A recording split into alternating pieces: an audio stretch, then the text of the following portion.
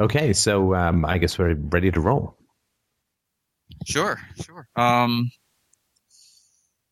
So I guess I had a strong reaction to both podcasts, the Why We Are Different podcast and the Restitution podcast. For Why We Are Different, I don't know exactly the feeling, but well, I guess it was a lot of anxiety. And the thoughts I was having were like, what if I've plateaued, right? What if I'm one of the people that's just going to end up drifting away, you know? You mean from FDR or the philosophy as a whole? I think from FDR in particular, but also because you were talking about philosophy, like generally, right? And FDR specifically, if I recall correctly.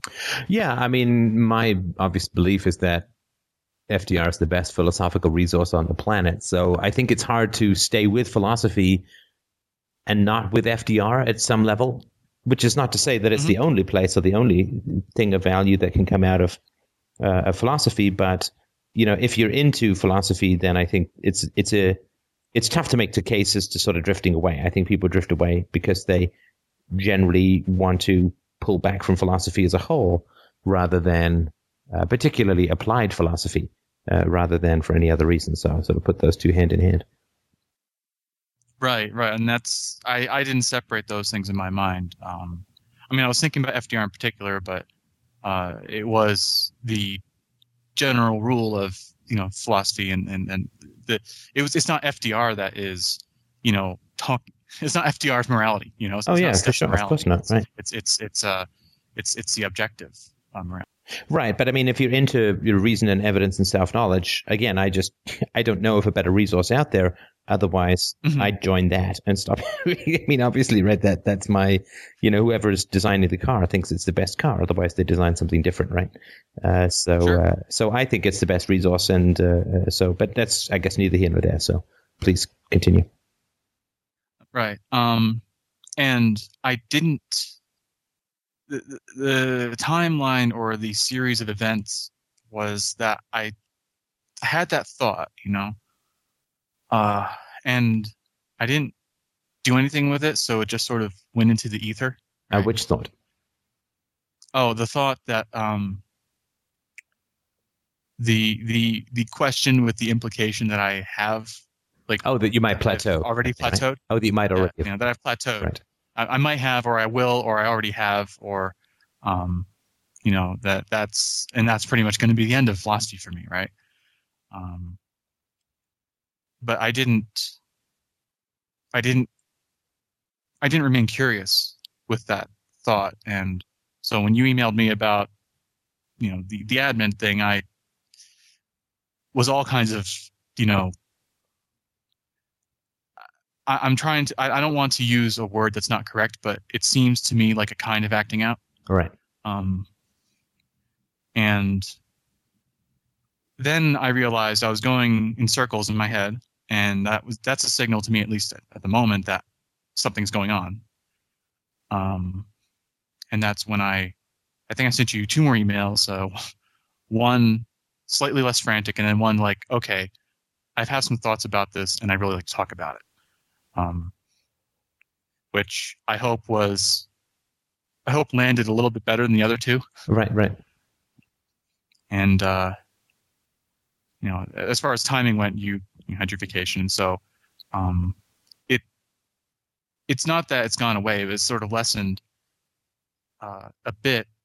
And also the thought that the accompanying thought to what if I've plateaued was the memory of how I've treated my brother when we were children, especially when we were children. Because you were talking about not having harmed anybody, and I was like, well, I know I've harmed my brother for sure, because he's complained about it, Yeah, and in particular, it was children, right? Yeah, right. In particular, not having harmed people and not having harmed children, right? And people are smaller than you. My brother's been smaller than me my entire life, Right. So you mean he's like human sized compared to your gargantua fest, right? Okay. He's a tall guy. Yeah, He's a tall guy, ladies and gentlemen. But anyway, sorry, go on. he's not quite that much shorter than me, but yeah, he's definitely definitely. I know he's 2 years younger than me, so that's just sort of how it goes, right? Right. And for the Restitution, and not to skip over anything, I don't think I am, but for the Restitution podcast, I felt some relief. Actually, no, let me back up just a little bit. I sort of was able to stop the cycle by saying, at least factually, I'll never be the guy that didn't beat up my brother, right? So that's something I have to live with no matter what, if that makes any sense. I don't know that that doesn't mean anything in particular, but I think it at least is like, well, however far I go, this is just what's happened in my life. It's nothing I can do about the past. And the Restitution podcast helped further in that my brother has not, or has expressed an anti-desire to pursue any sort of restitution whatsoever. So in that way, like, he doesn't want it from me, and he's also done things, to provoke me into various things. But I wouldn't say it's on this. I kind of don't know if it's on the same level. But even so, even if his behavior has nothing to do with it, he's not interested in anything I have to offer. And this is a couple of years ago that we last talked, but I think that's pretty much it as far as what was going on for me on those podcasts. Right. Okay. I mean, I've had some thoughts, but I'm certainly happy to listen if there's more that you wanted to talk about.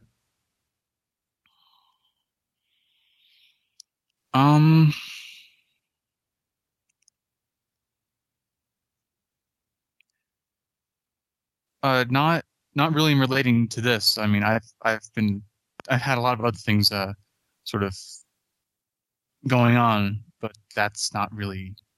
I don't think it's related to this. So. Right.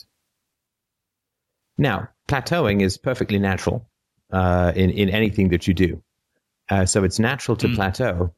And the reason that we plateau is that the next thing hurts like hell, right? I mean, if you've ever trained for anything physically, you make particular strides, right? It's like, yay, I shaved 20% off my time, right? But then to go to the next 10% is really tough, right? Mm-hmm. So with anything, you get a relatively quick burst of improvement, and then after that, the gains are incremental and painful and difficult. If that makes any sense. Yeah, no, that makes sense. Right. So when you first take singing training, you get like an octave or two within a month or so, right? I mean, once you learn how to breathe and you learn how to sort of do it right. And then it's not like, hey, a month later I have another 2 octaves, and a month later I have another 2, right? Getting those extra notes is really tough, right? So if you and I suddenly decided to join the Olympic sprinting team and we started training, right, we would, within a month or two, have significant improvements over our time. But of course, at the Olympic level, what is it that Seinfeld says? The times are so close. It's like the guy's like, if I'd have had a pimple on my nose, I'd have won, right? So the initial gains are relatively large in a very short period of time relative to other things. But what happens then is we know that the next stage is going to be painful and difficult to achieve, and for a lot of people, that is where they plateau. And I'm not saying whether that's a good or bad thing, but it is a very real thing that you can get a lot of the gains of philosophy relatively quickly, within sort of 6 to 12 months, in terms of, like getting abusive people, having the conversations with abusive people, trying to work things out. And then if it doesn't work out, having the option to bail, right? You can make those choices, getting out of bad relationships that can't be fixed and so on. And getting out of bad situations at work or whatever, and getting rid of destructive friends. I mean, you can make a lot of those kinds of gains relatively quickly. 6 to 12 months, maybe 18 months. If you I was around 18 months. Yeah, like, I mean, if you've got a therapist and you're in the conversation with whoever is of value to you in that process, you can make those gains relatively quickly. And that's eliminating the negatives. And there's nothing wrong with that. I mean, I think that's an essential first step. But there is a plateau. And I mean, I've seen it countless times in this community, right? There's a plateau where people have got the negatives out of their life. And then they sort of come up to this chasm, right? Like that Nero moment in the first Matrix. Can I jump across to the other building, right? Like, I've gotten rid of all the negatives. I'm feeling a lot better. And I think it's healthy not to, like, you want to rest in that plateau period because you've got to work to get it. And then you need to rest, because otherwise you're just going to have this constant level of stress in your life as you're constantly going to the next thing. And that's too much like a refu for a lot of us, right? So you have that rest and that pause, and that is a plateau, and that we've seen this a number of times in the community, that people get a lot out of FDR, and they get to where they get a lot further than where they thought they were going to get in terms of happiness and so on, and they're just like, well, okay, that's good, I'm good. That's as far as I want to go. I'm good. And that is where they leave. And I think that's perfectly fine. I mean, not everyone has to go for the Olympic gold, right? I mean, it's not a boot camp, right? People can obviously come and go as they please. But I think that's important. And I think those who, I have no problem with, I mean, I'm going to say I have no problem, like it matters whether I do or I don't. But I have no problem with people who say, well, I've gotten the gains that I want, and I'm done. I don't want to keep going. I don't want to, and that's great. I mean, if you're into losing weight and you've lost, you say you need to lose 100 pounds to get to your ideal weight, and you've lost 50 pounds, and you're like, I'm good for now. I mean, that's fine. I think as long as people are honest about it and saying there is further that I could go, but I've decided that this is as far as I want to go, now or for the foreseeable future or whatever, because it's all about the self-honesty. And I guess that's my curiosity, which is, and it's a question I think everybody should ask who's into philosophy, how far do you want to take this motherfucker, right? Right. It's a big question. How far, how low can you go? Like, how far do you want to go?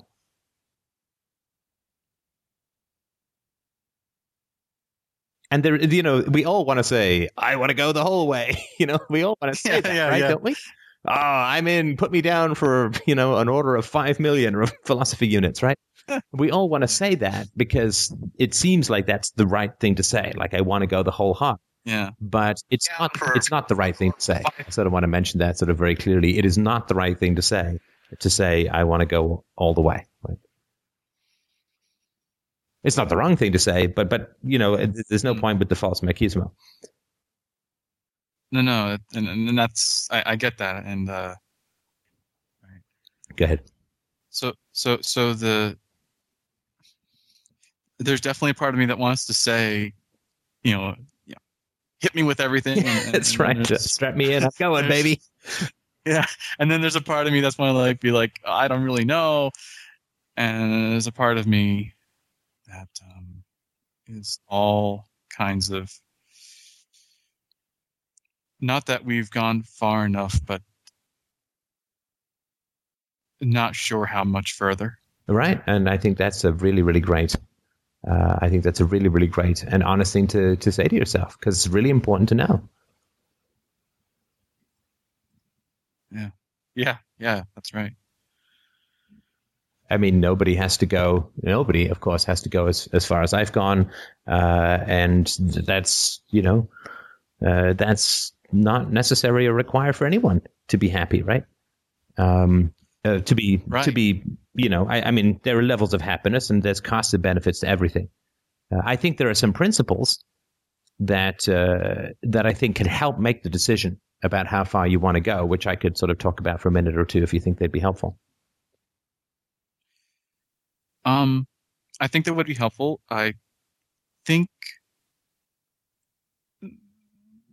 Yeah, why don't you go ahead? Because if I had a thought, it's gone. Okay. Well, the first is, if you're young, then I would plan for more rather than less, because you've got more time, right?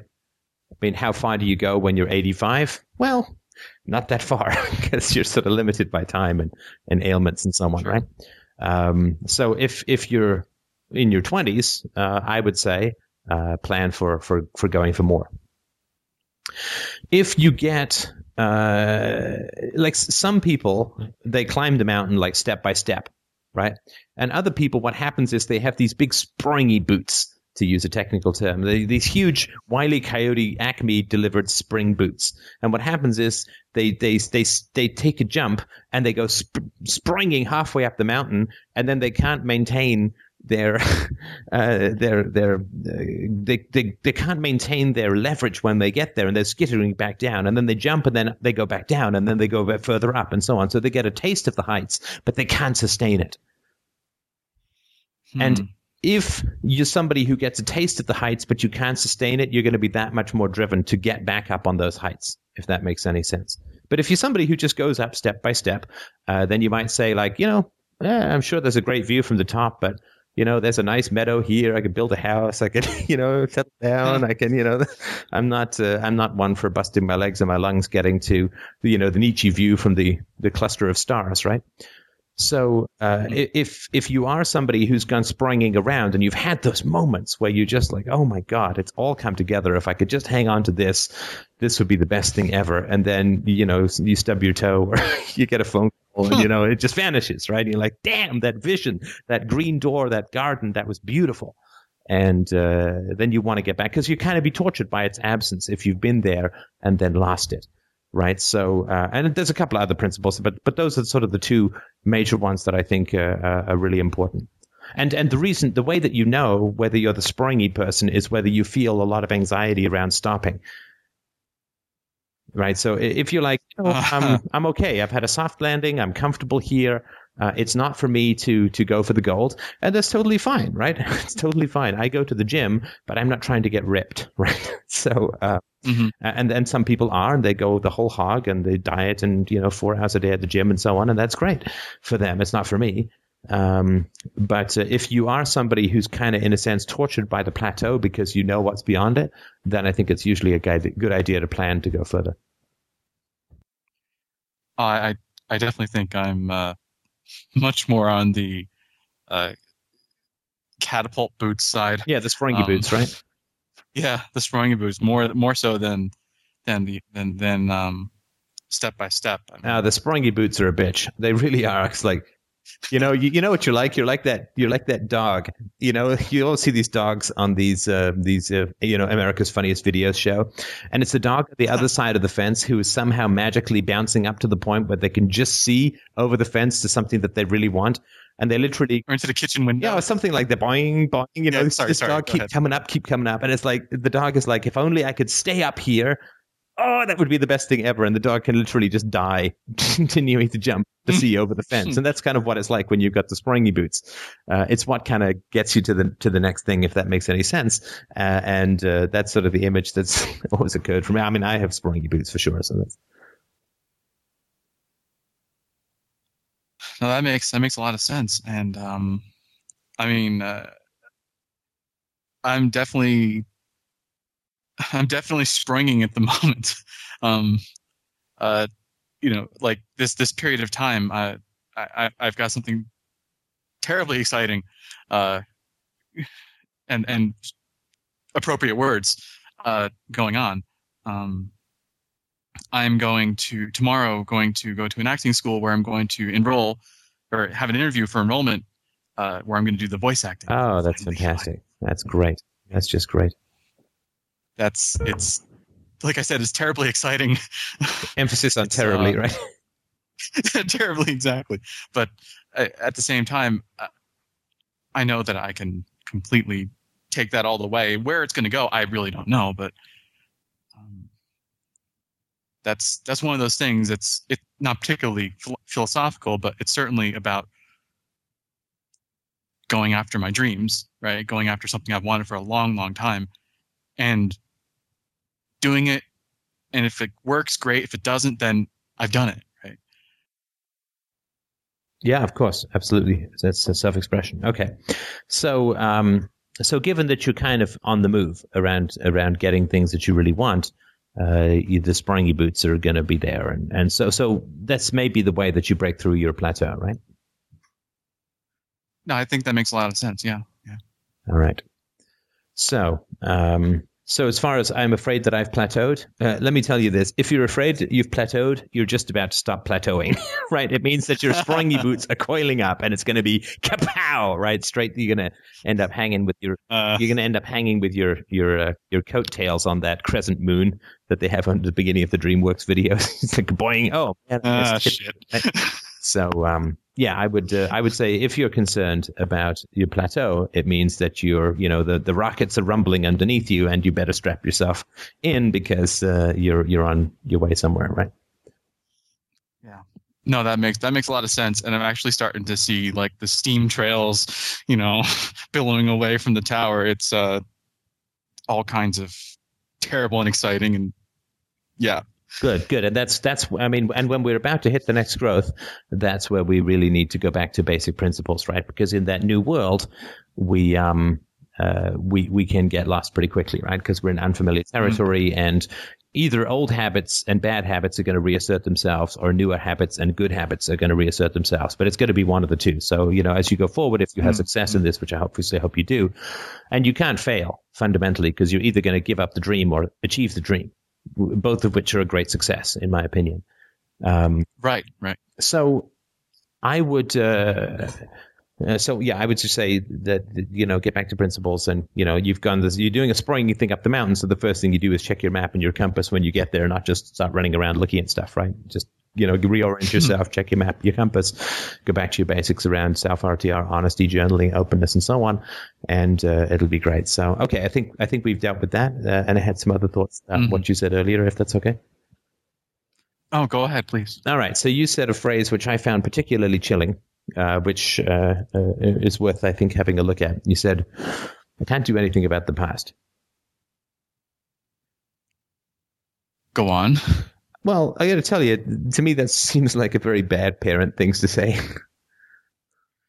Oh, yeah. No, that makes a lot of sense, right? So tell me what was going on there.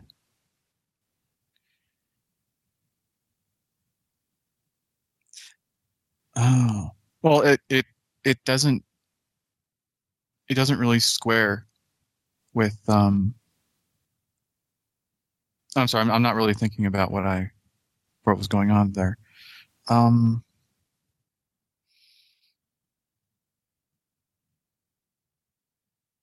No, I think that it was a way for me to stop the merry-go-round, but it wasn't something that was curious or like really getting at why I felt so much anxiety about it. Right, because curiosity is supposed to be the antidote to self-attack, right? But in this case, curiosity is going to lead to self-attack, right?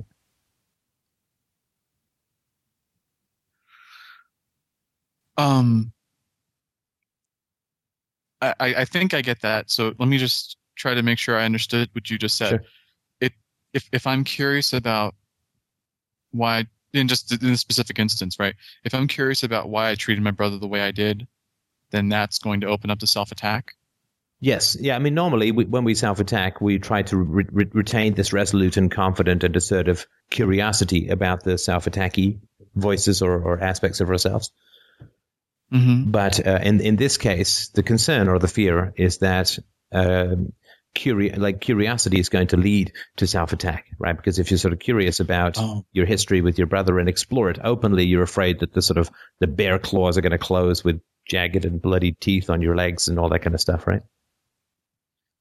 Right, and no amount of springy boots are gonna help. In fact, I better stop them because it's going to be excruciating. Right.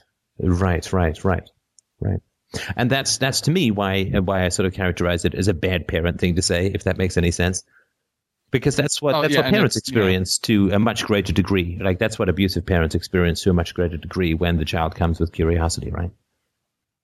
Panic, anxiety, self-attack, all the kinds of static, which can only be controlled, so to speak, by rejection, by closing the door of conversation, right? Yeah. No, yeah, that makes a lot of sense for sure.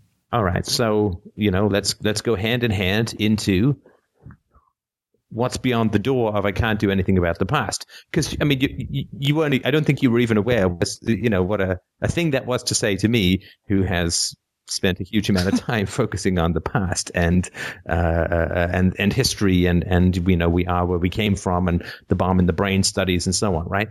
Because the whole premise of self-knowledge is we damn well can do something about the past, right?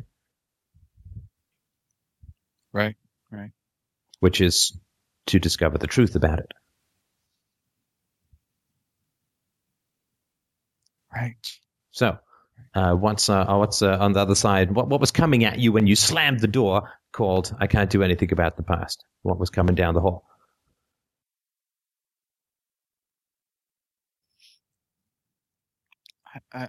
I'm trying to. It's almost like I saw my brother, but not as he is now. Mm-hmm.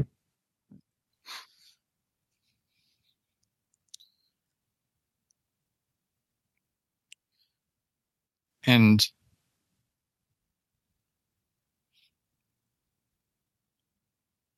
I'm just feeling like a sadness and a horror together. Mm-hmm. That's it's kind of a specter. It's not even real in that way. Sure. It's just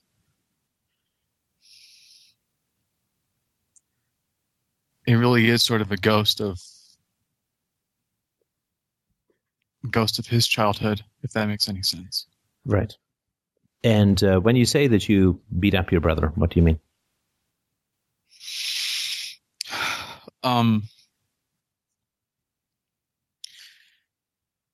Well, it's hard for me to remember exactly, but the things that I can remember is I know that I would punch him in the arm.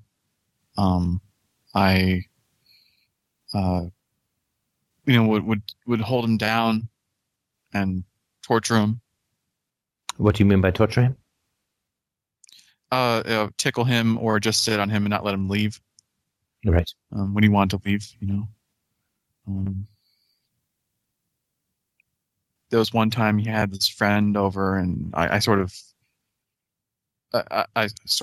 got into the house before him, and I locked him out, and I was holding the window down so he couldn't get in, and we ended up breaking a window. He ended up breaking in a window. Is that right? Yeah, I think he ended up breaking the window. Right. Trying to get in. Right. And I know that I've done verbal teasing, although I can't remember anything specific. What do you mean you can't remember anything specific? I can't believe that. And I'm not saying you're lying to me, of course, right? I mean, but this went on for years, I would assume, right? This is not isolated behavior, right? No, it's not. It's not isolated.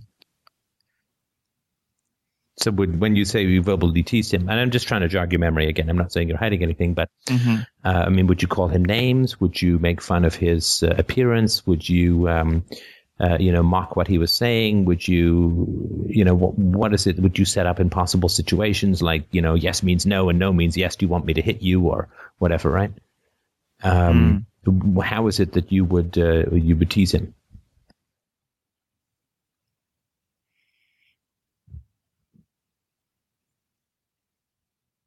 I'm not sure why I said that now, because all I can think about is him teasing me. Well, that's did he tease you? Well, if my father was laughing at me, he would join in and sort of add his own 2 cents. If he would give me weird looks if I'd said something like, quote, strange.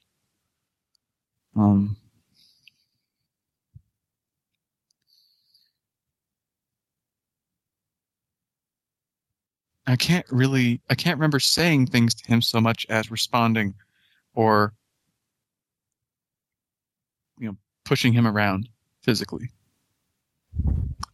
Now, I want to just check whether or not you're hedging your terms, right? Because you say I punched him in the arm, I pushed him around a little physically, but earlier you used the phrase beat him up, which to me seems quite...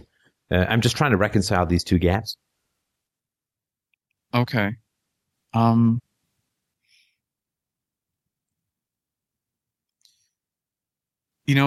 It's quite possible that is just very extreme language, because I've never, like, maybe I've given him a few bruises, but I've certainly never, like, bloodied him except for that window incident. But that was the window, Did you ever punch him in the face? No. Slap him in the face? No. Okay. So you punch him in the arm, or you'd sort of roughhouse him, like we talked about at the Sunday show, beyond his level of comfort and so on, right? Yeah. And the verbal teasing that you recall is mostly in response to his actions or your dad's actions, right? Well, he would be the one teasing me much more so than me teasing him. And in what way would he tease you? What was his nomenclature? What was his nom de guerre? What did he tease you with?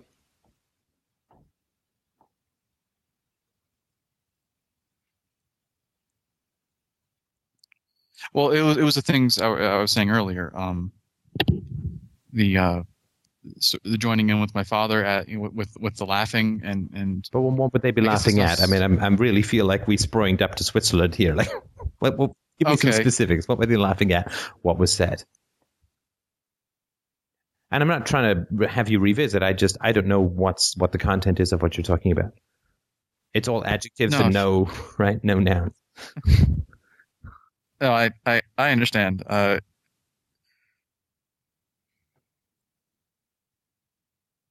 It's not so much that it's hard to remember. It's just having a hard time bringing it up. What do you mean? You mean it's in your head, but it's hard to speak about? Like I can visualize it, but I can't put it into words. I can put myself in the situation, but I can't come up with any specific details about it. Well, would they make fun? Like, again, let's go through the list, right? Would they call you names? Sure. Would they make fun of your body? Would they make fun of your appearance? Would they make fun of your habits? Would they make fun of your personality? Would they make fun of your friends or your tastes or your hobbies or your preferences? Like, what is it that was being made fun of, so to speak? Largely my preferences and the things I said I wanted to do.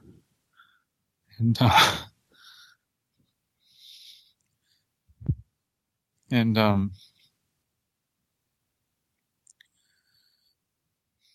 particular habits, or maybe the way I'd say a word.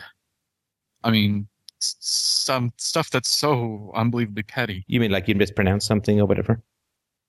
Not even mispronouncing it, just saying it like the word war. Apparently, I said it strangely. And the word war it would become this. Yeah, war. Huh. Of all the words to pick, eh? Yeah. Anyway, go on. Just the most infinitesimally nitpicky things, but not even. No, I take that back, because it wasn't nitpicky when it came to things like I wanted to be an actor, right? Right. And I said that when I was 10. My brother didn't really join in this, to the best of my recollection, but my father just did a complete dream crush on that. Right. As far as my brother is concerned, whenever it was a question of, am I going to stick up for James or am I going to side with Dad, he sided with my father. I can't remember a single time he stuck up for me. And did you stick up for him? And I'm not trying to tip for tat. I'm just trying to understand. Mm-hmm. I don't believe I ever did. Yeah, you'd probably remember, right? If it was, I probably would remember if I had. Okay, so what is the purpose of this nitpicky stuff? Why was it done?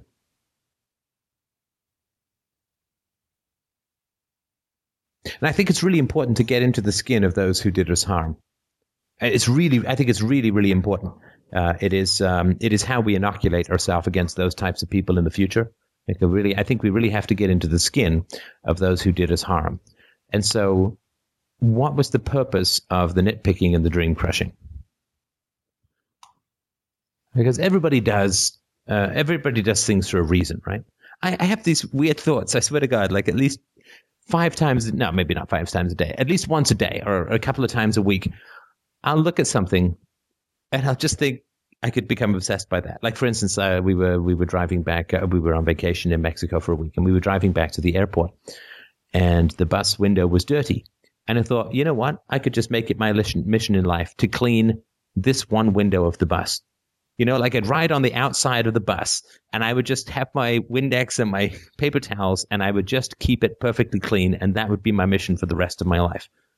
And I could completely see how people could become insanely attached to those kinds of things. And I mean, to me, I completely understand it. And so far I've been able to fight off that. But, because obviously somebody would say, and if I did that, people would say, well, why are you doing this? Like, why have you suddenly become obsessed about keeping this one bus in Mexico's window clean? Obviously, it would be, and I say, well, how would I explain that? It would have to be a stand-in for something really important in my life that the window represented, that, I was fixating on that to avoid. Like, it wouldn't just be random. And I think it's really important to recognize that if people have harmed us, it's not random. It's not random. There is, maybe not conscious or whatever, but there is a methodology behind the activities. So with this, with the pettiness and the mocking of maybe you said a word slightly funny or whatever, right? What is the purpose? Why would someone do that? I can tell you the effect it had, which was to basically put me in a tiny little cage where I couldn't move. Right. And that's a great and wise thing to do, which is to look at the effect and say, well, if somebody does something to hurt me, and it has a particular effect, and then they keep doing it, they must, at some level at least, want to do it, right? I mean, that's just a reality. Like if I make a meal for Isabella and she doesn't like it, and then I make the meal for her again the next day, that's right. The first day is like, well, I just thought she might like, I don't know, spinach and baby fingers, right? I don't know. Like, I just make a meal for her and she doesn't like it, or just feed her something and she doesn't like it. Obviously, the first time I've ever fed her that's no problem, right? I mean, that's just natural. I'm just learning what she likes and what she doesn't, right? But if I then feed it to her again, that is a very, very different story, right?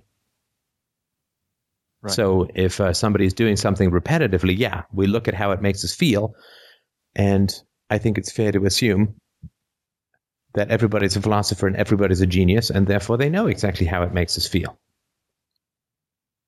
And therefore, the way that we feel is the purpose of what it is they're doing. So the purpose was to... So yeah, why would your dad want you to feel that small and constrained? And I think a lot of people have gone through that. And not just in families, but in totalitarian societies, it's all about that, right? Right. How many novels are there about, the Russian police, the KGB? Yeah, you say one thing wrong, right, and you're off to the gulag, right? Or that I mentioned it many. 1984. Yeah, like I mentioned many podcasts ago about this thing that Solzhenitsyn reports about how somebody mentioned the name Stalin in a presentation, I think it was, and everybody got up to applaud, right? And everybody knew that there were secret police in the room, and nobody wanted to be the first to stop applauding.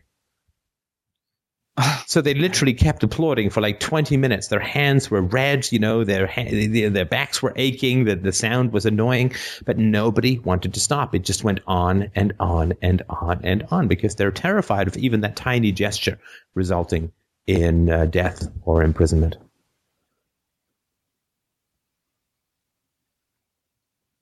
So the effect is the intent. Yeah, certainly if the effect is repetitively induced, then for sure, we do not act randomly as human beings, right? And whether the intention is conscious or not, it doesn't matter. It doesn't matter. I mean, I think it's important to note, but it doesn't fundamentally matter. To me, the difference between conscious and unconscious intent is like the guy who hits me in the car was drunk or sober. Fundamentally, I don't give a shit. The fact is he hit me in the car. Right. You know, if he's drunk or sober, I fundamentally don't care. I just don't want to get hit by a car, right? Right. And if you say, well, if he's drunk, he's not responsible. Well, yeah, he was responsible for getting drunk. Right? And if somebody says, well, it was unconscious, it's like, well, you're responsible. Because you have not done the things which would have brought it from the unconscious to the conscious. You haven't been honest with yourself. You haven't looked at your history. You haven't been honest with your feelings. You've avoided. You've minimized. You've acted out. You've rejected. You've done all of the stupid 2-year-olds, and it's an insult to 2-year-olds to say, you've done all the stupid and immature things that results in you being abusive towards other people. You are responsible, in my opinion. You are responsible. And you can't say, well, I didn't know. It's like, well, that's like saying I was drunk. You made the choice to get drunk. And if you say, well, I didn't know, well, you made the choice not to know. So, yeah, if something is repetitively happening, it's because it is serving an intention.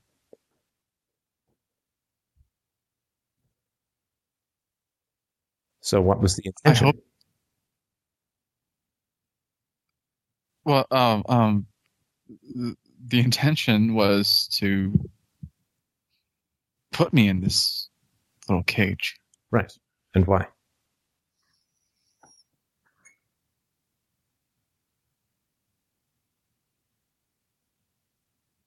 As long as I'm in a cage, he doesn't have to see how small he is. Right.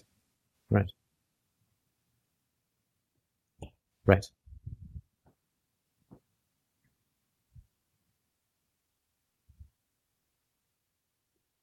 I'm talking to this guy that people have recommended to talk to, the therapist on YouTube. And he said in one of his videos that people have children in order to act out. Right. Yeah, I think I saw that, or saw something alluding to that. Right, in the same way that Demas says a lot of people have children as poison containers because they're helpless and dependent poison containers, right? Oh, man. I was just thinking about the circumstances of my parents' meeting. And that's a very clinical way to put it, I realize, but all the mythology that goes around that is about how they got married, and you know, I did the math when I was like a kid, and I figured out that I was not full term if I was like conceived in the wedding night, you know. Right. And there's all this subterranean bullshit around it that I really picked up on, but it was a choice, right? I mean, what was the choice? It's not like it was a secret. It was a choice to. Sorry.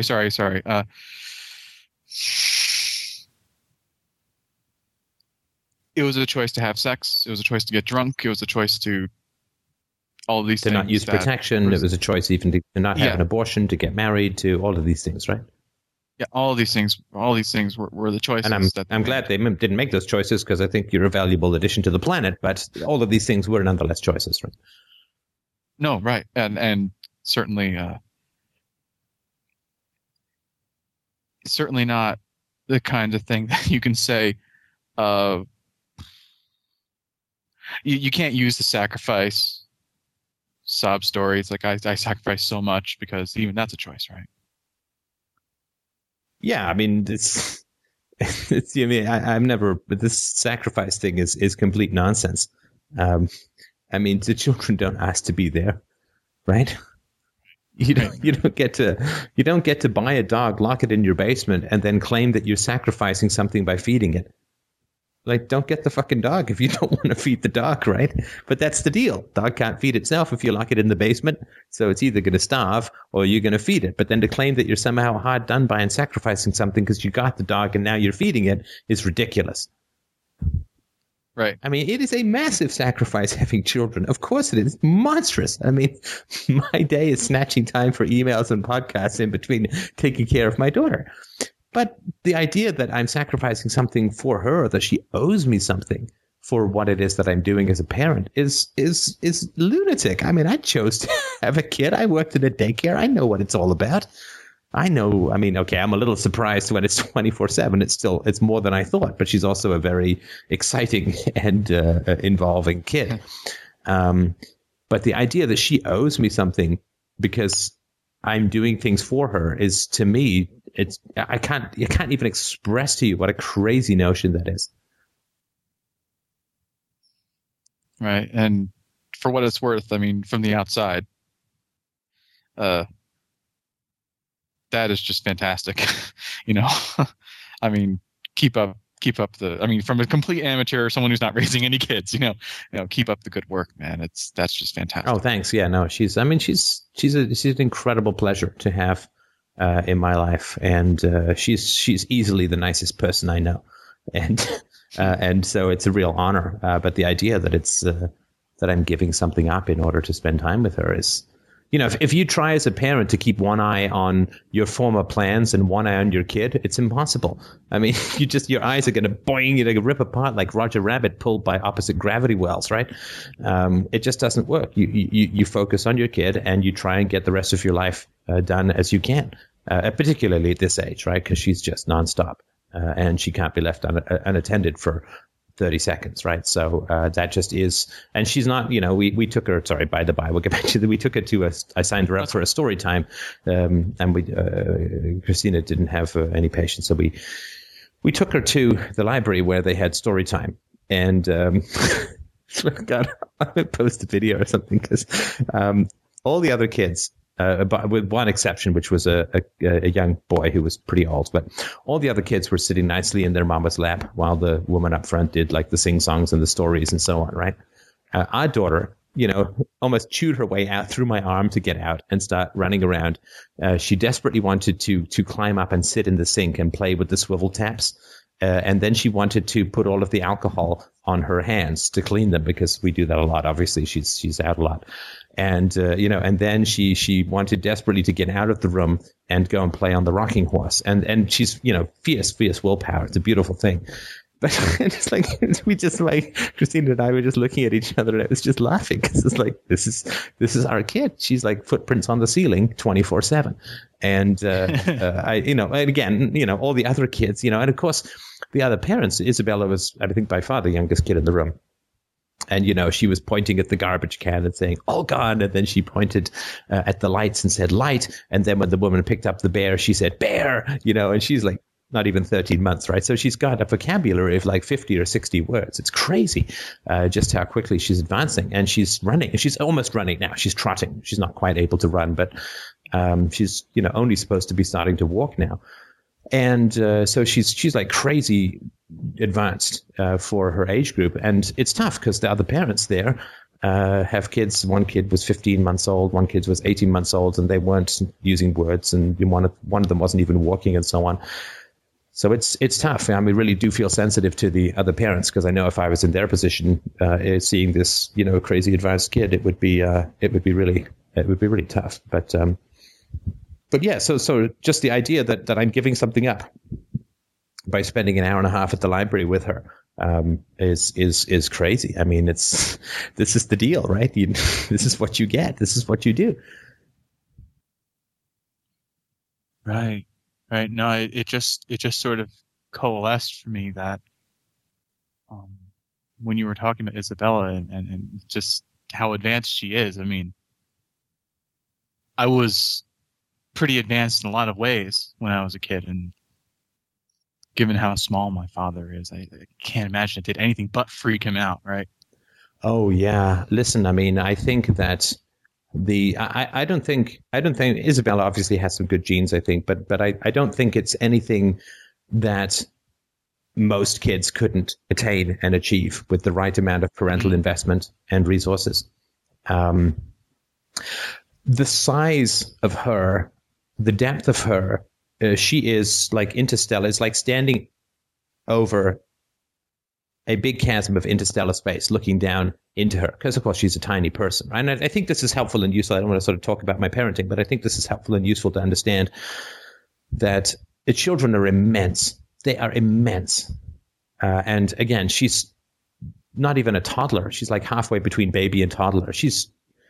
And she is immense. She has incredibly strong willpower, fierce and positive and beautiful. And you can negotiate with her even now, right? I do have, like I say, wait when we have to sort of wait She sort of will calm and she, if she wants something that she can't have, she will let out some protest cries.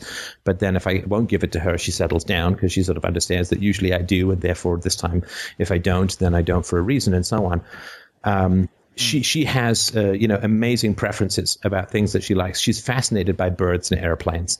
I was playing the video Sledgehammer to her, and at one point in the very background, there's a little airplane. It flashes, it's a real claymation video, and she sees it, and she's like, airplane, she's like, bang. She's constantly listening. She's incredibly imitative, right? So everything that I do, she will try to do, even if I'm not aware that I'm doing it. So she's, and what she is, and I'm talking about you, I think perhaps with your dad, I mean, I would guess, right? What babies are that is the most incredible and terrifying thing is that they are accurate mirrors of who you are, how you show up in the world. When we deal with adults, what we're dealing with is we're dealing with these funhouse mirrors of ourselves, like they're all distorted and wavy and ripply and bulging out in weird places and so on. Because people don't reflect back to us who we actually are, because there's all this bullshit called politeness and appropriateness and this and that and the other. So all of society is constructed so that nobody looks in the goddamn mirror and sees who they are in the eyes of another person. That's just fundamental to human interaction, that we're all lost in these funhouse mirrors where we're distorted views of ourselves come back to ourselves. But the incredible thing is that a baby doesn't do that. A baby is a flat, straight, clear, clean mirror of who you are. Because if your baby doesn't like you, they're not able to pretend otherwise. Right? If you try to do something funny and your baby is frightened, it's not funny, right? It's really not funny. You don't get any polite laughter. You don't get any distortions. You get an accurate reflection of who you are. When I come down in the morning, because they're usually up a little bit before me, Isabella, will start scampering up the stairs to see me because she wants to see me. I'm, source of pleasure and happiness and excitement in her life. And that's great. And I know that that's real because she's not able to fake. She can't fake that. I can't bully her into doing that. I can't make her smile, right? I can't make her like me at this age. You can make kids fake it later, but not at this age, right? Certainly not when she was younger. And if I was not the source of pleasure in her life, if I were a source of stress or anxiety or pain or fear or whatever, if I snapped, if I ignored her, if I made her feel small or lesser, then she would avoid me. And I could not make her want to like me. Whereas in society, if somebody doesn't like me, I could just say, well, that's really rude. And I can try and control them through social pressure, through norms, through appropriateness, through, whatever, right? Like when you're a kid and your grandmother gives you some ugly sweater and your parents say you like it. Just when you go in, say that you like it. Or go kiss her on the cheek, even though she's got stubble and smells like, dentures and whiskey, right? Right. So, but kids, they're babies. Babies are not like that when they're very young. They are an accurate mirror of who you are to them. And if you're not a nice person, all of society is constructed to hide that simple fact from you. If you're not a nice person, all of society is designed to hide that simple fact from you. But it comes through like a fucking searchlight from the forehead of a baby. It illuminates you, whether you like it or not. And it puts a mirror up in front of you, and you have to look at yourself as you really are, whether you like it or not. And I think that's why people get so aggressive. It's why they feel that they need to control. It's why they feel they need to box in and minimize and crush a lot of times the young.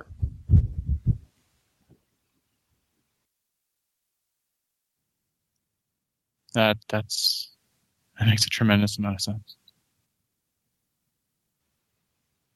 Because just as a person, I don't recall that you ever said that you liked your dad.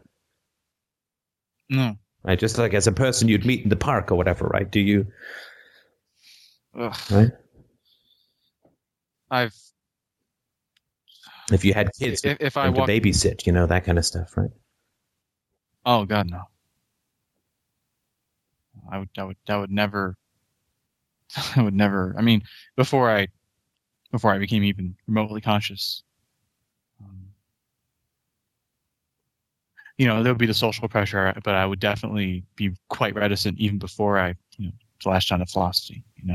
Right. And I mean, of course, it's my hope that when Isabella gets older and has kids of her own, that she'll really want me to babysit, that she'll find, she'll find it very valuable for me to give her my experiences as a parent to her, to be available as a resource, right? Because, I mean, I had to invent this wheel all on my own, right? I mean, we've got no in-laws to help us out and so on, right? So, and certainly, our parental examples were not things that we want to use. So I'm hoping that, and I genuinely believe that will be the case, that when she gets older, she'll be thrilled and happy to have us available as resources to help her parent.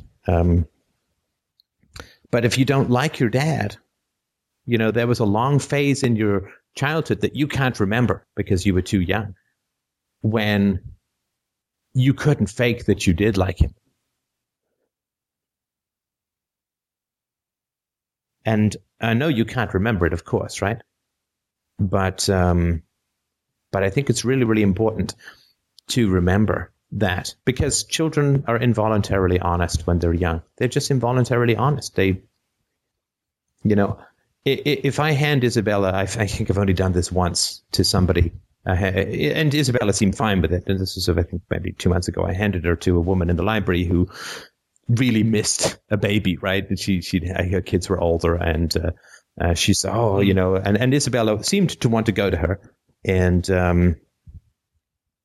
Isabella sort of sat in her arms for about 20 seconds, and then began to be not happy, right? Her lips began to curl, and she began to tear up, and she was just not happy being there. And I could not say, Isabella, don't be silly. This is a friend. She's nice. She's, a nice person. Don't be silly, right? Right? Because she was like 11 or 12 months old. She's going through separation anxiety, right? So that's why all that's occurring. I could not have talked Isabella into being nice to the woman rather, because that was the age. Now, if she was older, I could have shamed her if I were that way inclined, right? I could have poo-pooed her. I could, you're overreacting. Don't be silly. This is a nice person. You're being ridiculous. Just sit there and blah, blah, blah, right? Or I could have bribed her, or I could have threatened her, or, but I could have muscled in to modify her behavior based upon my preferences. Right. There was a story that my mother would tell, and this sort of came up in therapy, and like one of the first things that came up in therapy.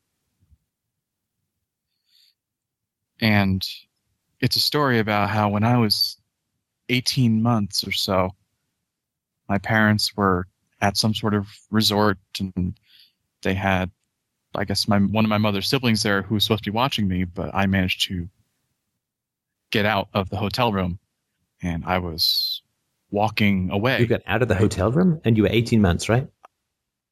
It's something in that age. I don't know if I don't think my brother was born yet. Yeah, pretty young. Anyway. Yeah. So I was under 2 years old, right?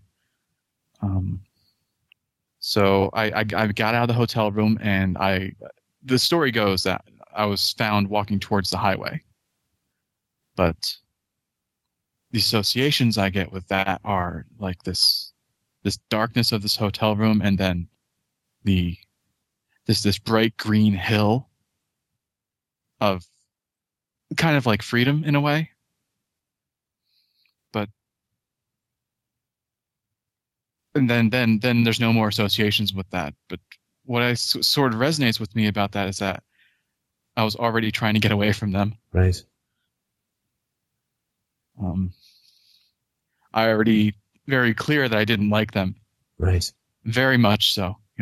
Incredibly so much so that I was willing to, 2 years old. What do I know? But I was wanting to get away.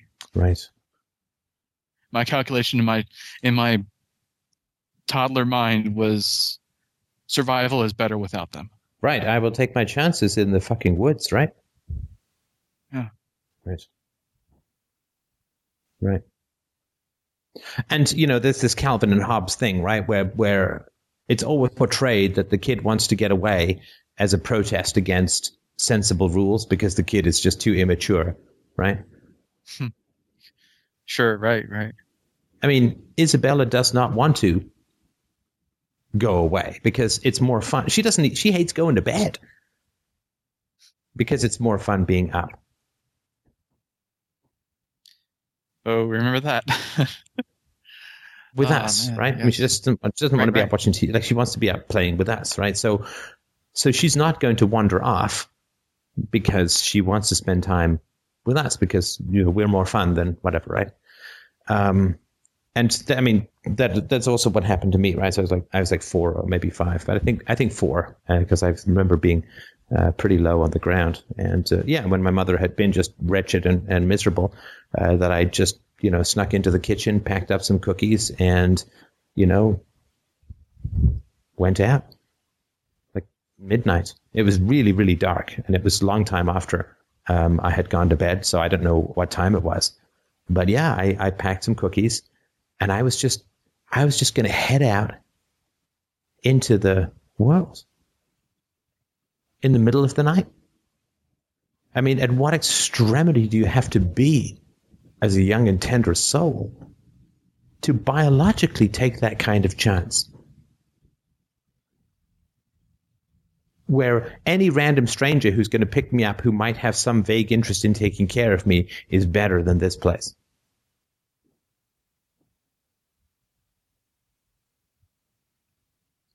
Right. And that was my last act of overt rebellion for many, many years, because that's when my mom, heard me and just, belted the living crap. This is when she sort of hit my head against the door. And I just really remember very consciously just saying, well, there's no escape.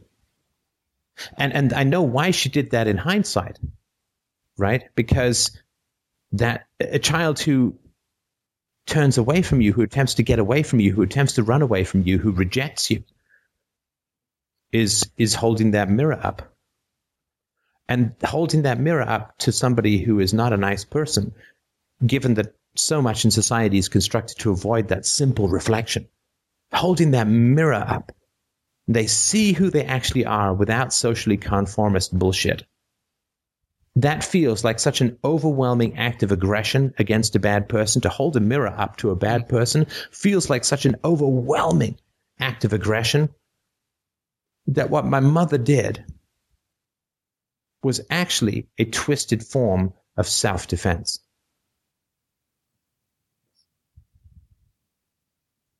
Well, if I know my parents at all, I know that after that episode, there would have been a hell of a lot of yelling. At you? At me, yelling at this, my mother's, person who was supposed to be watching me but was asleep or whatever. Maybe even, sort of, maybe not yelling at the person who found me, but certainly like agitation, right? Just all kinds of hysterics and noise and fury. Right. And of course, if that, I can't even imagine, right? But if that ever occurred for myself, like if I left my daughter with someone and then my daughter wandered out at the age of 2 to some God knows where place, right? I mean, I would be completely appalled. I mean, my level of just self-attack would be pretty intense. And what I would have to do as a responsible human being, and not to say parent, would be I'd have to sit there and say, okay, what just happened where I ended up making a decision that led to this? Right. How'd I leave her with somebody that didn't even have the responsibility to take care of my daughter? Right. So where is my judgment that I put my daughter in the care of somebody who is not taking care of her and in fact is endangering her? And I that would be a process of self-examination, of self-criticism. What were the steps that led up to that decision? What happened what happened then? Why did I make that decision, and so on? And that would be a big, big series of introspective steps around what decisions that I make that led up to this potential disaster, right? Right. But that requires a level of responsibility, right? Where I'm not going to, obviously I'll be upset, but acting out in the situation is not going to solve the problem, right? Yelling at other people when I'm the parent who's responsible for the child. Yelling at other people is ridiculous. Well, of course. I was just sort of. It's like I rent a car and I lent it to a guy who's drunk and then yell at him for crashing. It's like, but you lent it to the drunk guy, right? Right.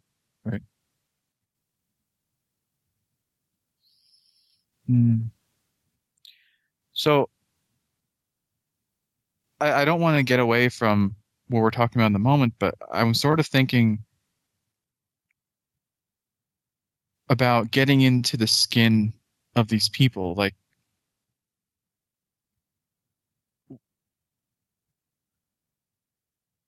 I don't know that I'm quite getting that.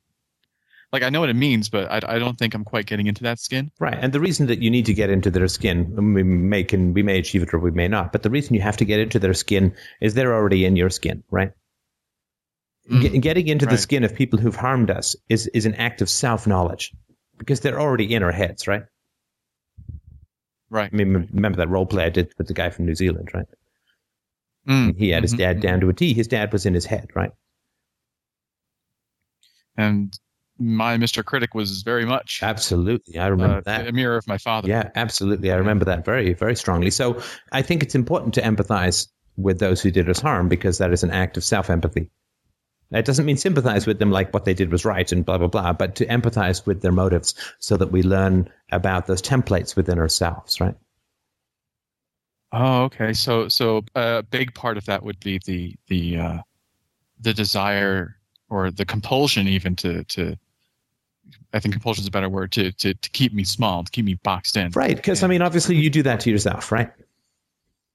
No, right.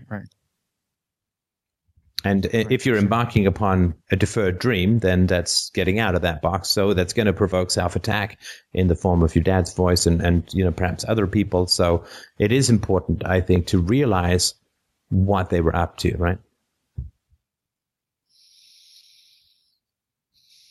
Right. And I've gotten a lot of this already, but for sure, it's not even so much that I've, quote, gotten it. I need to also, if I want to succeed, which is whether or not it works out, right? I need to remain conscious, which is what you're saying, going back to principles and right, going back to the self-empathy and self-knowledge and right. And the psychology of it is very complex, I'm sure, right? But I think the principles are very simple, and I'll give you at least my nonsense take on it and see if it makes any sense. And it's a status principle fundamentally, right? Like, I think I have useful things to say to people to help them live their lives. I'm not going to pretend I don't because I run this show. Mm-hmm. Now, of course, I try never to tell people what to do, and I certainly say that people don't have to do it because I approve or disapprove. I always say that my approval or disapproval is meaningless, and these are just options and choices and ideas and thoughts, right? And so I think that I have principles that can help people live their lives, but I don't enforce or inflict any of them, right? I don't run for office and say we need to pass a law that everybody has, the Miko system conversation once a week or they go to jail, right? Whatever, right? You have to journal every day. You have to, right? Everybody has to be forced to see a therapist, right? And so I'm sort of an embodiment of that principle of voluntarism. And of course, on the other hand, there are people like Barack Obama who thinks that he knows how everybody should live their lives. And he's not creating a podcast where he says, I really think that you should live your life this way. Instead, he's pulling out the guns, right? And saying, you better do it this way or you're going to jail, right? Instead of going and saying, I think it's a really good idea that we bail out these banks. So here's where you send your PayPal money to, and here's where you send your check to if you agree with me. He's like, no, I'm going to fucking take your money. I'm going to send it to these banks. And if you don't pay me, you go to jail, right? Now, we all understand that from the status standpoint, but it's the same principle in families or any relationship for that matter. If I do something that if I want my daughter to like me, right, I face two choices, right? Just as the two choices we talked about with podcasting versus running the government, right? I face two choices. I can either act in such a way that she's going to like me in a real way and not just sort of in a I bribed you with sugar way, but in a real and genuine way. I can act in ways that generate respect, or I can get angry when she doesn't give me what I want. I can get angry because I believe that I am entitled to the effect without the cause, right? Right. And your dad, it sounds like, when he was faced with that choice of, my son at the age of 2 would rather take his chances out there in the night rather than stay here. Right? That's a pretty powerful piece of information for a parent to get, right? And, you probably did not run to him when you were a toddler. You probably got kind of cautious when he was in the room. Again, this is all speculation, but I mean, he probably was not an entirely different person when he was younger, right? No, if anything, he was. It was worse. It's most likely. People do mellow a little bit with age, even nasty people or whatever, right? But you. It's not a mellowing to niceness. It's just a mellowing of, sort of, you lose your flexibility. Yeah, no, I agree with you. You sort of, well, there's less provoking you, right? Also, when you get older, right?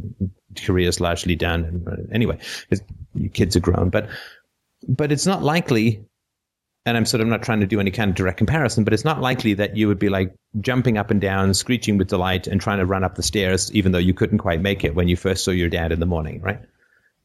Mm-mm. No, that was quite the opposite.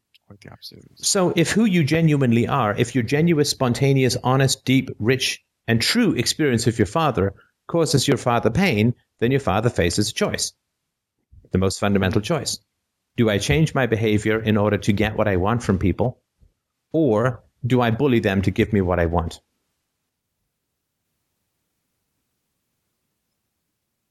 Right, and he very clearly chose the latter. Right. It's like the same thing we don't like in economics, right? I can't compete with someone, right? So let's say some dude comes up with a podcast that's just so genius that it blows mine right out of the water and everybody goes over there.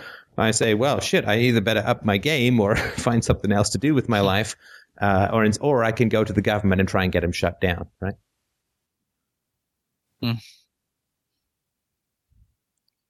Right. Then. Right. Like if I can't, some guy's asking a girl out that I want, and she seems to be leaning towards him, I can either try to become more attractive to her, or I can say, he's got herpes, right? Right. And so if who you are is an indictment, so to speak, of your father, then who you are, your natural, honest responses, they have to go. If your dad takes the dark side, right? If he takes the dark path, they have to go. You can't be who you are because who you are just like your dad.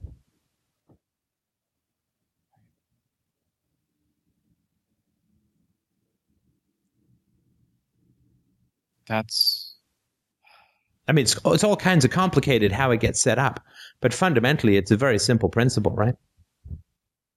No, right, and that's why, and it just makes sense to me now, why there was no real argument with him, right? By the time I was a teenager, right? There simply wasn't, like, why I went to NJIT, why I went into computer science, why I have the job I have now, right. Right. It's like, in the movies, there's this exorcism and they drive the devil out of the person, right? But to a bad person, the devil is the true self of the child. It has to be these elaborate rituals and punishments and burning holy water and fire and all that. I mean, you have to drive the demon of the true self out from the honest face of a child if what's reflected is harmful to your false self.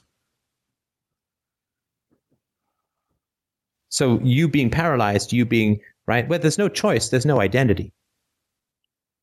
Yeah, right. So in order to erase somebody's identity, you have to simply put them in a situation where choice is impossible. And you do that by random punishments, by teasing and mocking, creating a lot of self-attack, by putting them in impossible situations and, continually by driving them to do things that make them feel guilty and infecting their minds with religious gobbledygook about, you can't think about sex or masturbation, whatever it is, right?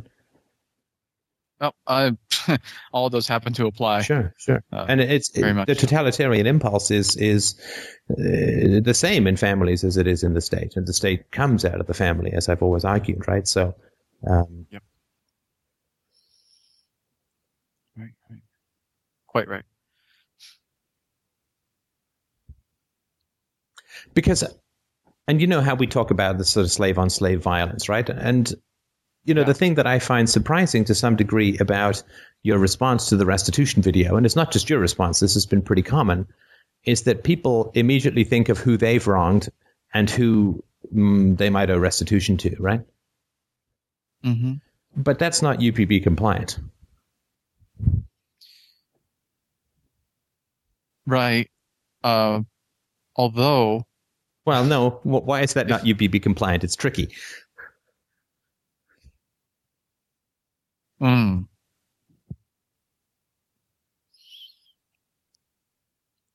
me see if I can dig it out. I'll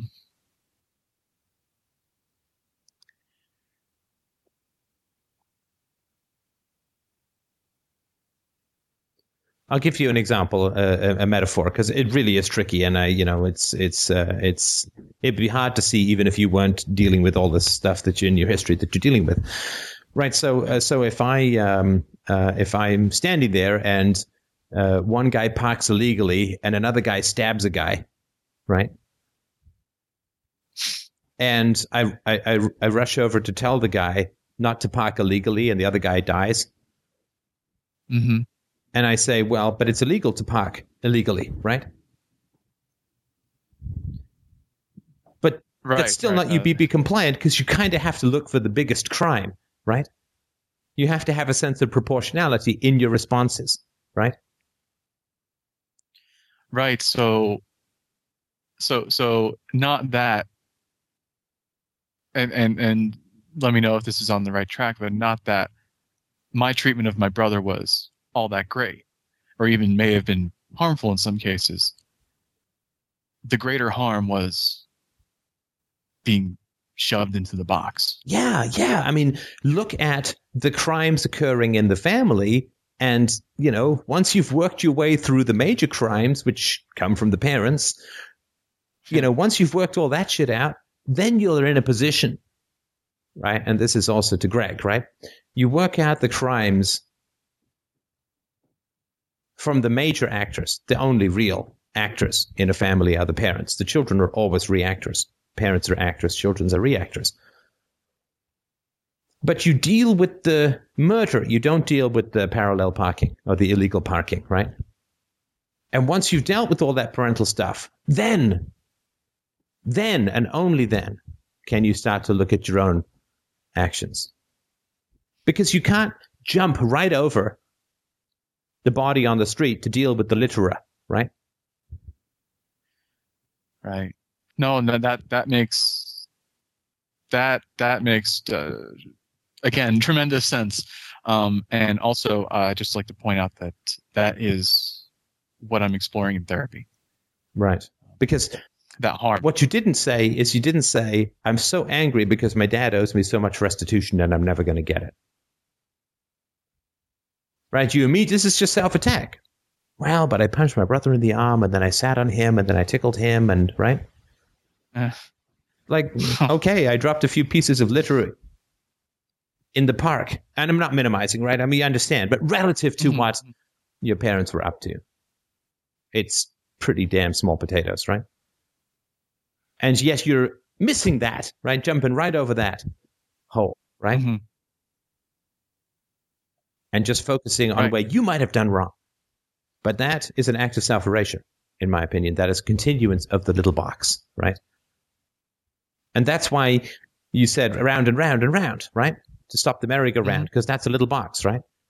Because when we're stuck in a merry-go-round, when we're stuck in those little thoughts, it's because we're missing the big picture, right?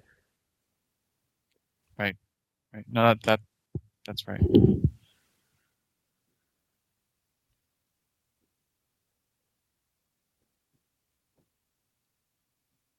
And even if we are doing bad things, genuinely bad things in our life, I don't believe that the solution is ever to just start self-attacking. right? I mean, if my parents, even when having done bad things, if they'd sat there and processed the wrongs that were done unto them, they wouldn't have ended up continuing to do those bad things, right? Right. No, that's right. And we're never supposed to judge those in charge, only our fellow slaves and only ourselves, right? That's why if you and I, steal, I don't know, more than $200 worth of stuff from a stereo store, we go to jail for 2 years, right? But the theft of taxation is legal. If you and I counterfeit, $50, we go to jail. But you can counterfeit billions of dollars through the government and no jail time, right?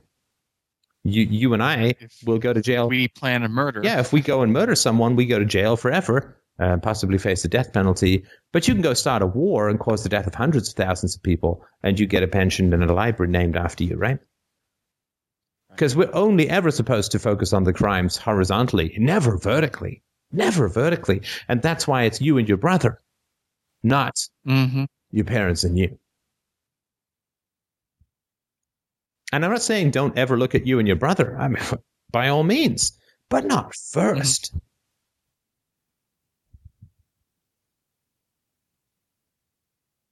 But not first, because then what you're doing is you're saying helpless children who are performing minor injuries are the sole moral focus, rather than abusive adults with all the power in the known universe relative to those children who, since they are children, are not morally responsible fundamentally anyway. It's blame the kids, blame the kids, blame the kids again, right? I don't want to be doing that. I'm sorry? I'm sorry. I just don't want to be doing that. Well, you kind of do, but you shouldn't be. Well, okay. Empirically, you kind of do because it's easier, right? And that's what we're trained to do. We're trained to focus on our own flaws. We're trained to focus on the detritus, the little moral scraps of possible negativity in the everyday. And we're trained to completely ignore the massive crimes going on around us from those in power. And we're just focusing on each other, That's why I was thinking about bickering couples, You said this, you didn't do the dishes. It's like, of all the fucking crimes to focus on in the world, is who did the dishes really what you're going to spend your moral energies on? But that's what we're trained to do. We're trained to pick at each other, like picking at each other's scabs and wounds and focusing on the stupid moral bullshit of the everyday, which is irrelevant relative to the greater moral questions. But of course, once we start raising the greater moral questions, which in your case is the parents, not the siblings, things get challenging, right? Because we have a tough time doing it, and then when we bring it up with anybody else, they try and put us back in the box because then they feel like they're going to have a tough time doing it, and they're right. Because once you change that, once you go with UPB, UPB is like the theory of relativity, right? Theory of relativity just says if the speed of light is constant, what then? And it turns out that everything changes. And if we just say, well, what if the non-aggression principle is constant? What changes? Everything. Everything. And it's really wrenching and disorienting in the same way that going from Newtonian physics to Einsteinian physics is wrenching and disorienting. It just happens to be right. Mm-hmm.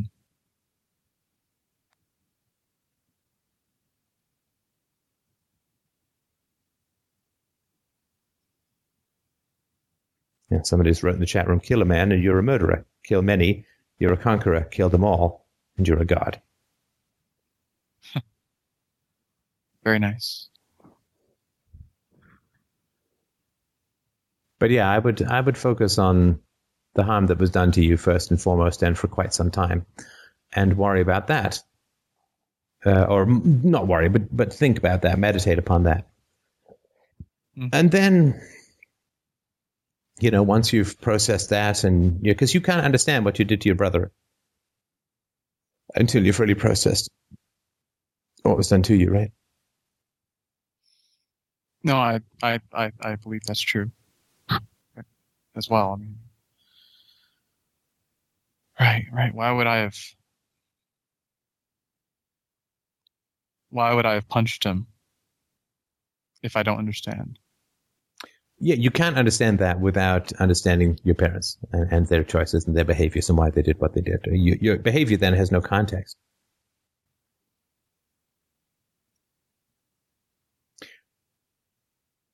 Is it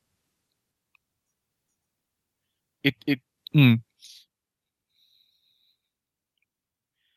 I kind of sometimes I really get stuck with them as monsters.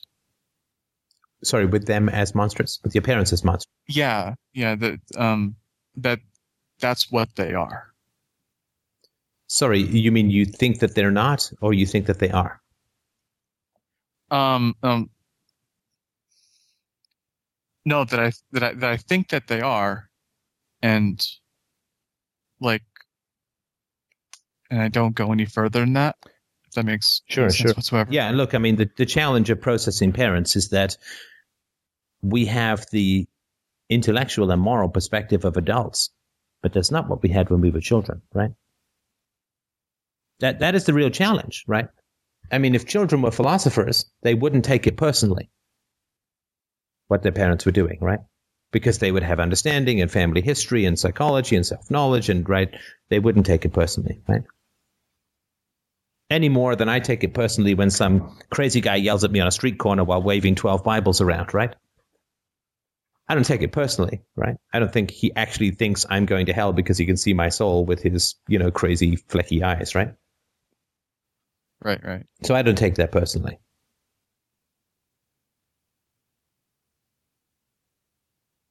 But as children, we take everything personally. We have to. We have no choice. I mean, that's who we are. That's how we're programmed. Our brains are smaller. They're a third the size. They're different. They're, right, immature.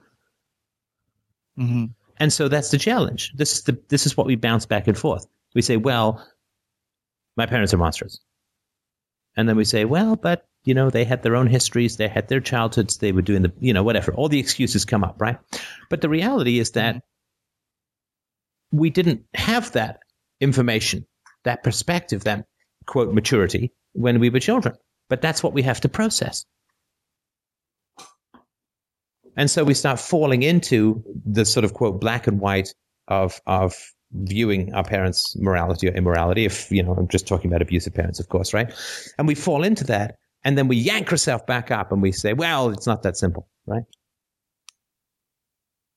But the reality is that when we were children, it actually was that simple. But we don't want to get into those little britches, right? We don't want to get into that black and white view because we say, well, that's not sophisticated, that's not mature. And also, a black and white view was sometimes used, if not often used, to inflict punishments upon us, right? And that is the challenge, that we kind of have to go back to a comic book simpler time of right and wrong, of pain and pleasure. And we have to process that. And I don't think we can process that by lecturing our inner child and say, well, but there was always perspective and they had their histories and they, blah, blah, blah, right? Because that's not what our inner child experienced. And it's just another way of not experiencing what happened, right?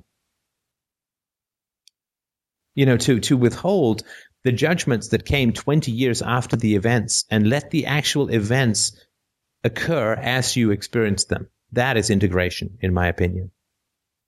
Hold off these buzzing flies and wasps and bees of later formed abstract judgments about, shades of gray and complexity and blah, blah, blah, and the generational chain and the cycle of abuse and blah, unconscious this and that, right? Because what we actually need to process and integrate were the actual experiences we had as a child, which is frankly nothing to do with all of that stuff that we get later. And that stuff is useful. It's just not appropriate to what we experience as children. And it's just another way of avoiding the experience. Right. And so the experience of my parents as monsters is the one to explore. Yeah, that is the one to explore. And my strong suggestion, this is, defer to your therapist in all cases, right? But my strong suggestion is you just go into that feeling that experience, integrate that, deal with that, listen to your inner child with regards to that experience. And don't lecture your inner child, don't lecture your inner experiences by saying, well, but you don't have the correct perspective. You don't have a seasoned and mature perspective, because your inner child's going to say, yeah, I'm 5, right? Mm-hmm. So, right. Right. It would be inappropriate to lecture, and in fact, I think destructive, counterproductive to lecture your inner child, so to speak, with the perspective of wise and mature and abstract adulthood, because that's not what was actually experienced. And the inner child needs to be listened to. It needs to communicate that experience. So just go with it. Hey, monstrous, let's go with monstrous. Let's go full tilt boogie with monstrous until that's all integrated and absorbed and understood. And afterwards, you won't need to fight for a more seasoned perspective. It will just be there, but you won't be overleaping that.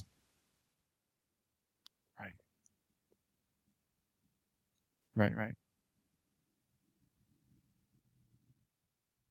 Because, and I tell you, sorry, the last thing I'll say is that the reason I think this has also come back, you want simple enthusiasm about your voice acting, right? You don't want seasoned, well, maybe this, maybe that, what if this, what if that, well, it's risky and I've got a sure thing in this cubicle and who knows, and right? Lots of people fail and, I'm too old relative to some of the people who were getting in, who've been doing it since they were 6. And, you don't want that. What you want is the simple, childish, mad enthusiasm to just do it full tilt boogie, right? You don't want that complexity with some things. You want it with some things. You really don't want it with other things, right? Because it clouds and diminishes and befogs the intensity and beauty of the moment, right? And that is exactly what I've been experiencing. Right. So if you want that simple enthusiasm, that comes, from the inner child.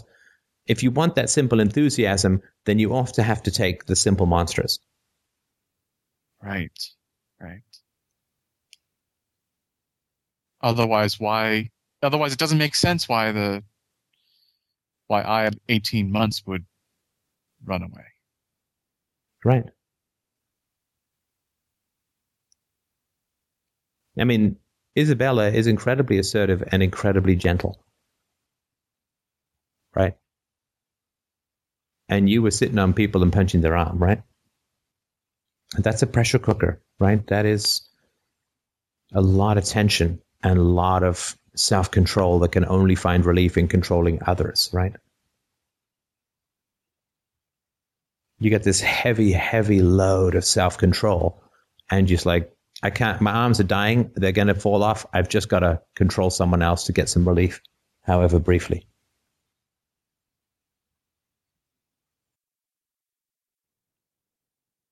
Right. No, that really makes a lot of sense.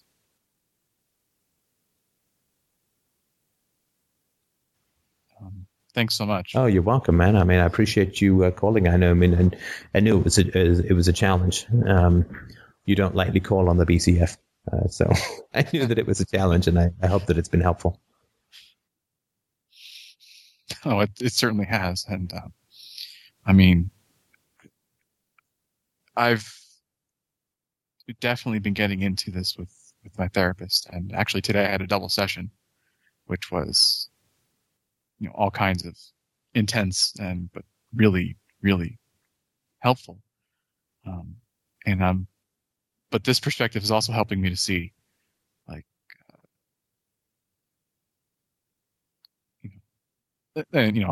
obviously will definitely work with my therapist, but also to get, I guess to the things I can continue to work on. In addition to the things I'm working on in therapy. Fantastic. All right. Well, I'll send you a copy of this, and you can let me know what you think. Yep. I think maybe there's a couple of snips, but other than that, I have no problem releasing. All right. Thanks, man. I'll talk to you soon. Okay, well done. Thanks. Bye. Oh, thank you.